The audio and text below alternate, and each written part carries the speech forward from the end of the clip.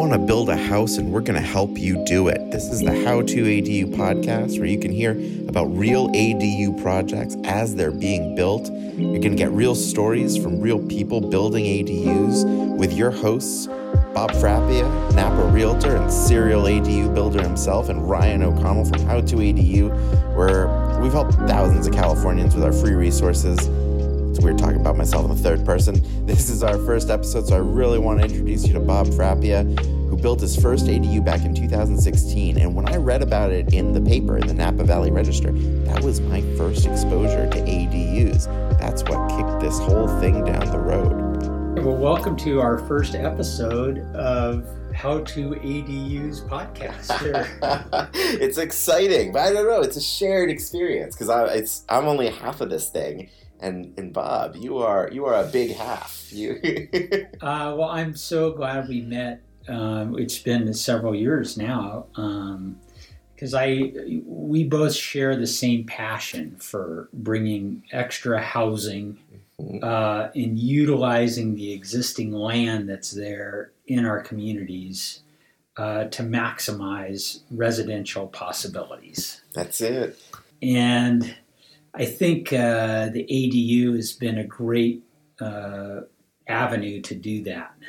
The most versatile tool I've ever seen the government give me, and there's so many different ways to use them, and you've used them in a bunch of those ways. So I'm really excited to crack into some of the different types of ADUs and how people use them in your experience. I'll chat a bit about the crazies who work with me sometimes. And all right, good.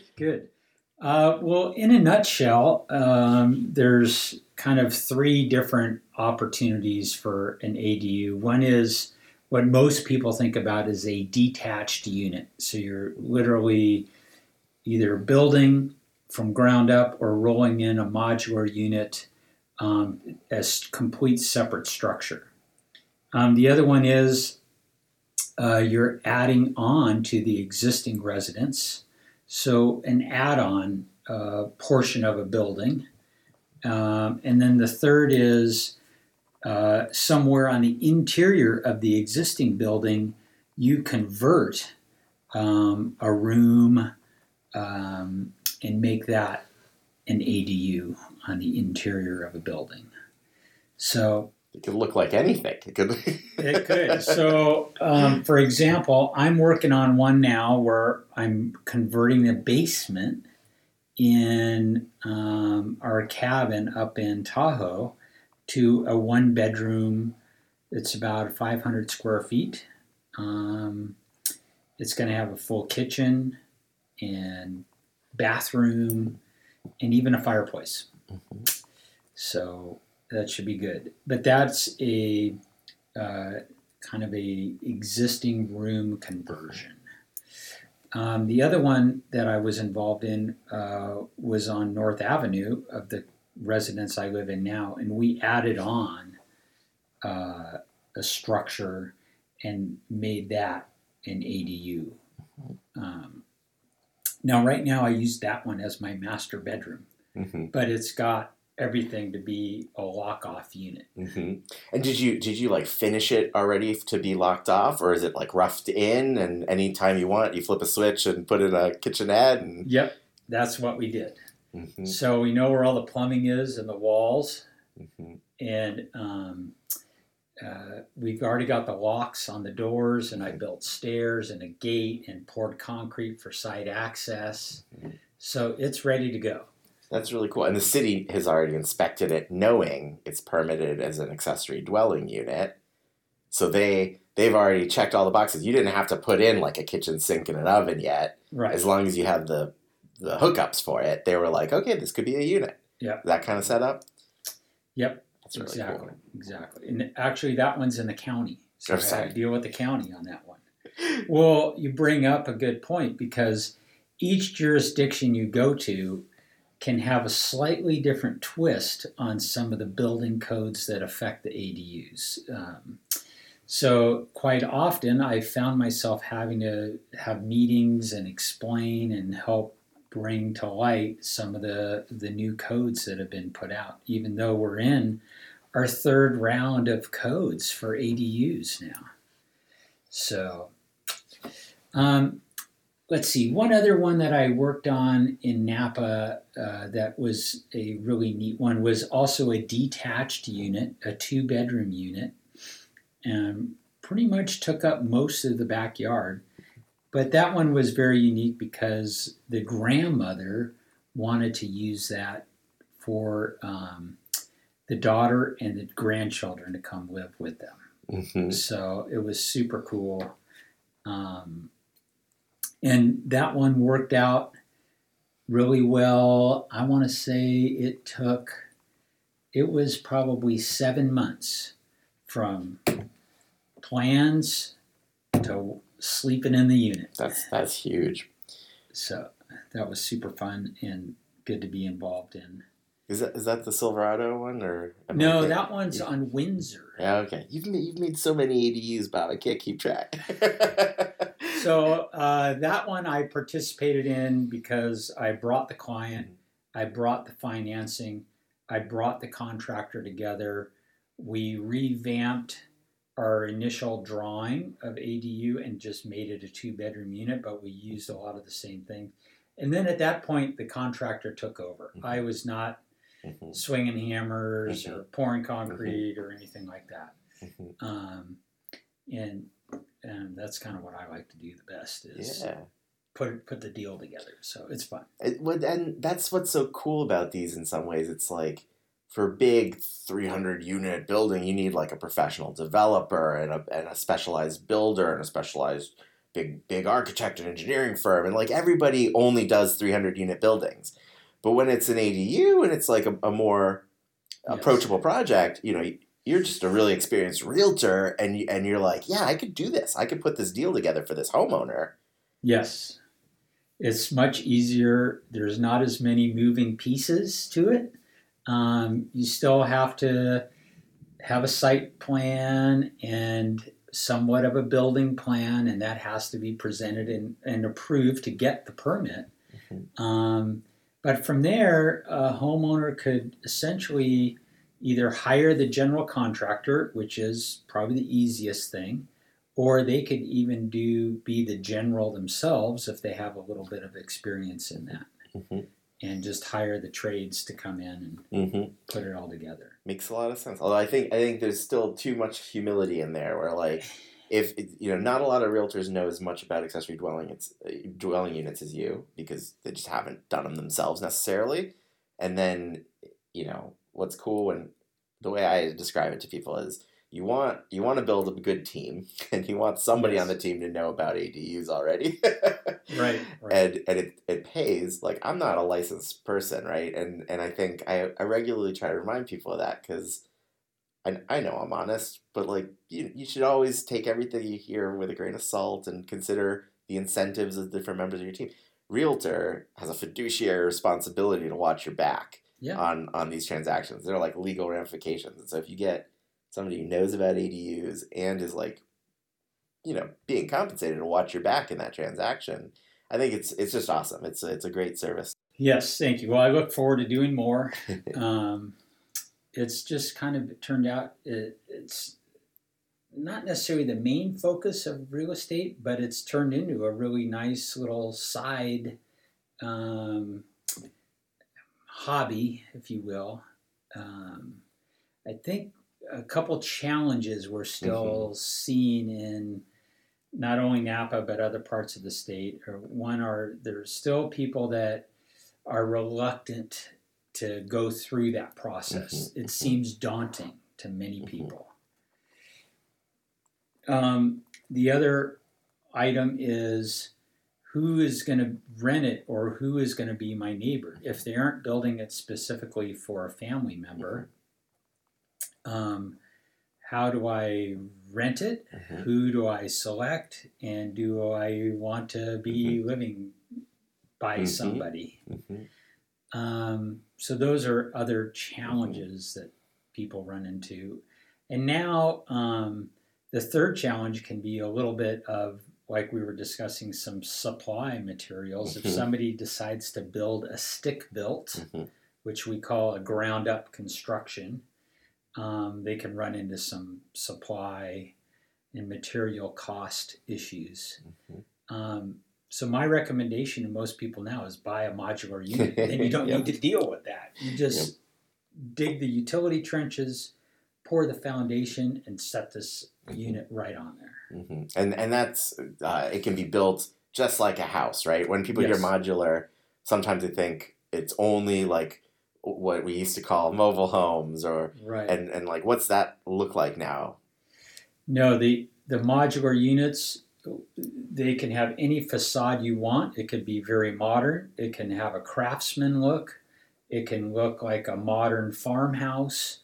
You can do a Eichler style 50s mid-century type. There's so many different versions, and you don't even know that unit rolled in there on a set of wheels. When you go inside, the walls are all 2x4 and 2x6 walls with insulation. The ceilings, most of the time, are greater than 8 feet. They're 9-foot or 10-foot vaulted ceilings in these units now. And all the same types of appliances, cabinets, countertops, all the amenities, recessed lighting, it's all there. And it all comes together in one package, and it's code compliant so that it meets all the energy regulations. That's the other thing that part of the permitting, they want you, if you're doing stick built, you have to meet Title 24 for energy regulation, and the modulars have that built into them. So it's the way to go. I'd rather do more, unless you're building inside a structure in a basement, or you're going to convert a garage that's already there. I think the best bet is do a modular. It's an interesting market, and you know I've got a stake in it. I help at Inspired ADUs. We've launched a modular and believe in it, but we also have a lot of relationships with GCs. And so one thing I think we should throw out there is it's before we get a bunch of hate mail. It's modulars also need GCs on site. Oh yes, like that site trenching, that foundation. Those are not things that you just do. Right. You don't have those shipped from Amazon. Yes. And so like you still get a professional to do a lot of the work on site and make sure that unit gets in right. It's just that the big bulk of the work, the disruptive part of the work, gets done somewhere else and rolls in one day. Right. And it's reduced a lot of the unpredictable bits for you. It's like, that's pretty cool. Yes. I was working with a GC. This has been a month and a half ago now. We're looking at getting a bid for one on a property on H Street here in Napa. And they are even now coming in with a foundation that's an X-brace steel type foundation that eliminates trenching for the concrete. So that could be interesting. But again, that has to be permitted and installed by a general contractor. And they have to know what they're doing. Sometimes these modulars also require decks and stairs and some, if you want to put some parking in, you can. And there's lots of little pieces that have to come together and make it happen. And it's a specialty kind of, right? Like it's different pieces of work than if you're building everything from scratch. It's interesting. It's been a learning curve for me. I know that. All right, there's one other one that I know we talk about, and it's got to be the number one question I get, which is how much do these cost? Oh yes. And in terms of challenges, how do you pay that cost? The cost is all over the board and depends on the size of the unit, and it depends on where it's being built and the level of amenities you want inside the unit. So there are units out there, a smaller one-bedroom unit you can still find for $100,000. But when somebody says, okay, how much is a two-bedroom, 900 square feet, I say plan on $250. So. Yeah. So do you have any tips when you say $100,000 for a one bedroom? You talking about a modular or yes? Yeah, and then there's still the cost that you're talking about for site of foundation and trenching and stuff like that. Right. Okay, cool.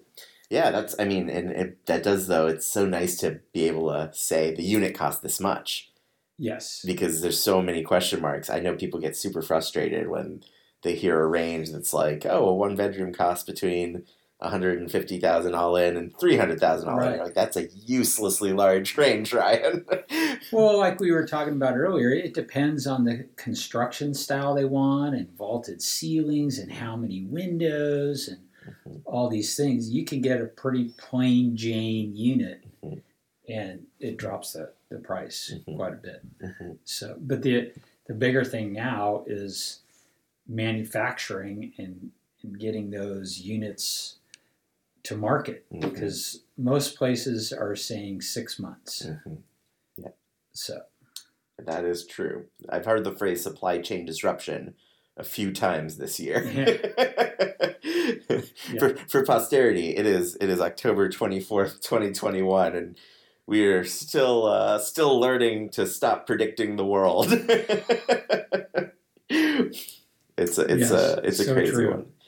Okay, so financing, it's kind of a two-parter because I know you got some interesting perspectives on like portfolio investors or people outside of Fannie and Freddie who can help with ADU construction. Certainly. Yeah. Do you want to talk about it?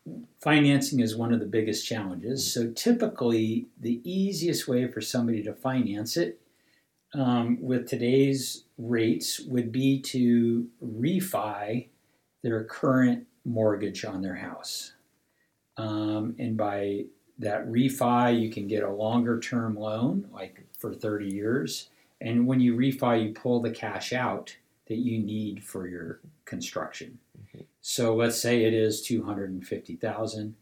So you pull that money out, you pay and buy the unit, and now, yes, you are going to have a mortgage again or an increased mortgage amount. But depending on the use, if you decide to rent it, it'll pay for itself threefold. If you decide to have family live there, it's really not that much more to put on your mortgage. So that's an easy way to do it. And if your rate is like from a few years back, you might even get a better rate today than if you bought your house like 7 years ago and haven't really thought about the financing because you didn't need to. You might have an opportunity just there. Right. You could end up with, a 3% fixed rate loan for 30 years, and it could drop your payments enough to where the payment might be the same when you pull that $250,000 out. So it's worth looking into. I highly recommend people talk to a professional mortgage loan advisor on that. But that's probably the easiest way. The other way is to use some savings or cash in some stocks to pay for that.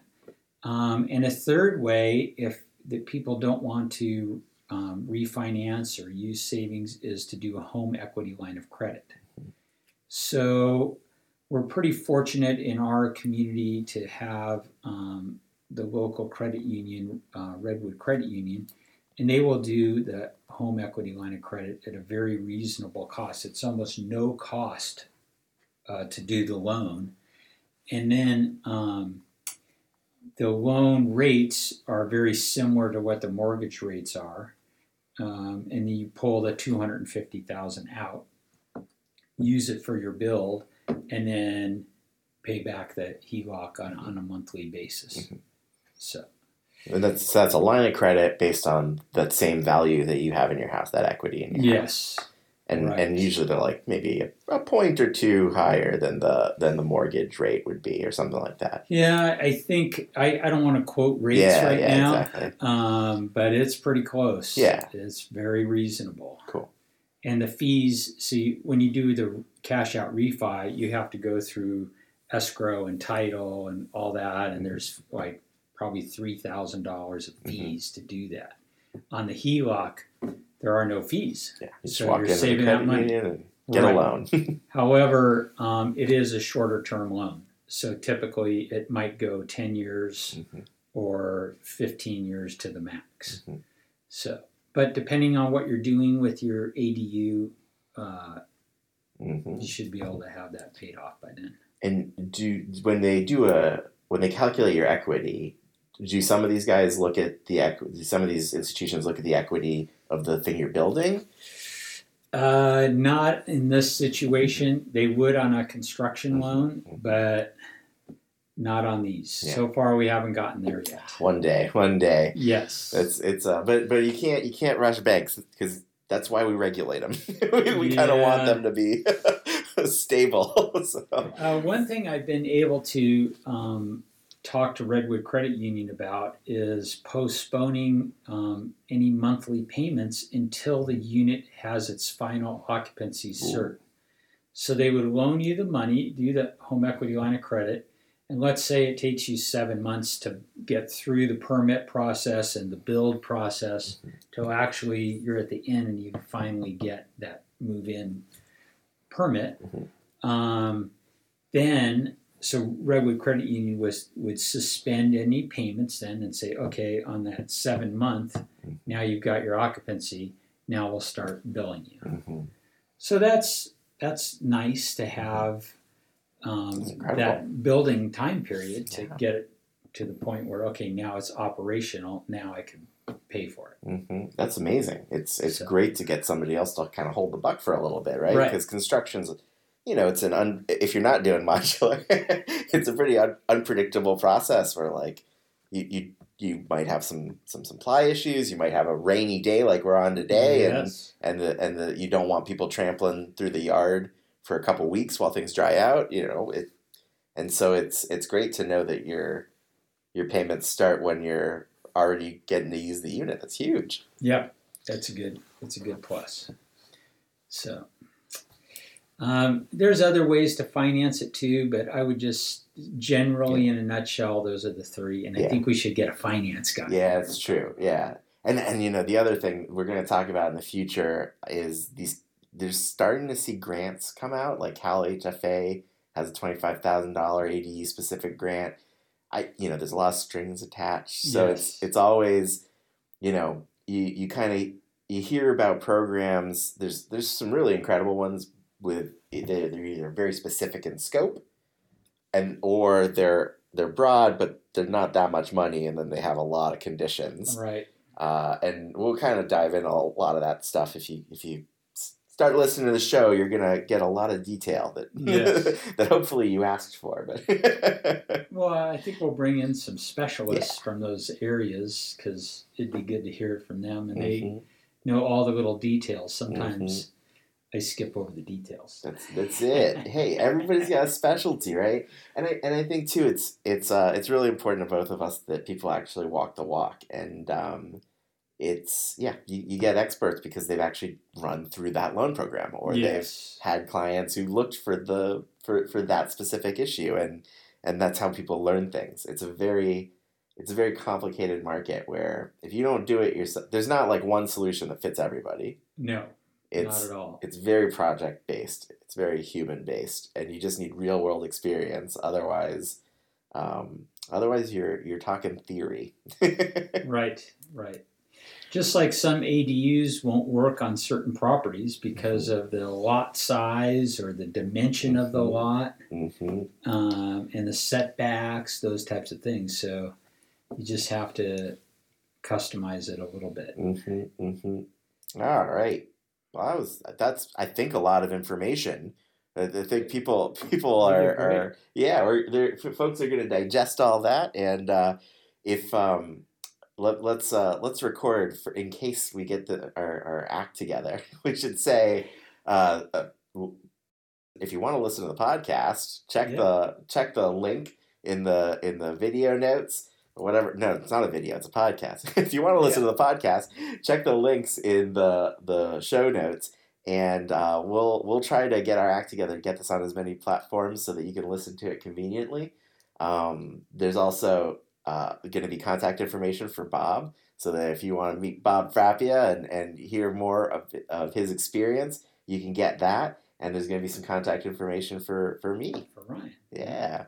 And it's just been a pleasure talking to you, Bob, about all this stuff. And if you maybe we'll take a little break and then I'll ask you questions about your personal ADU experience, if that's cool. All right. Very good.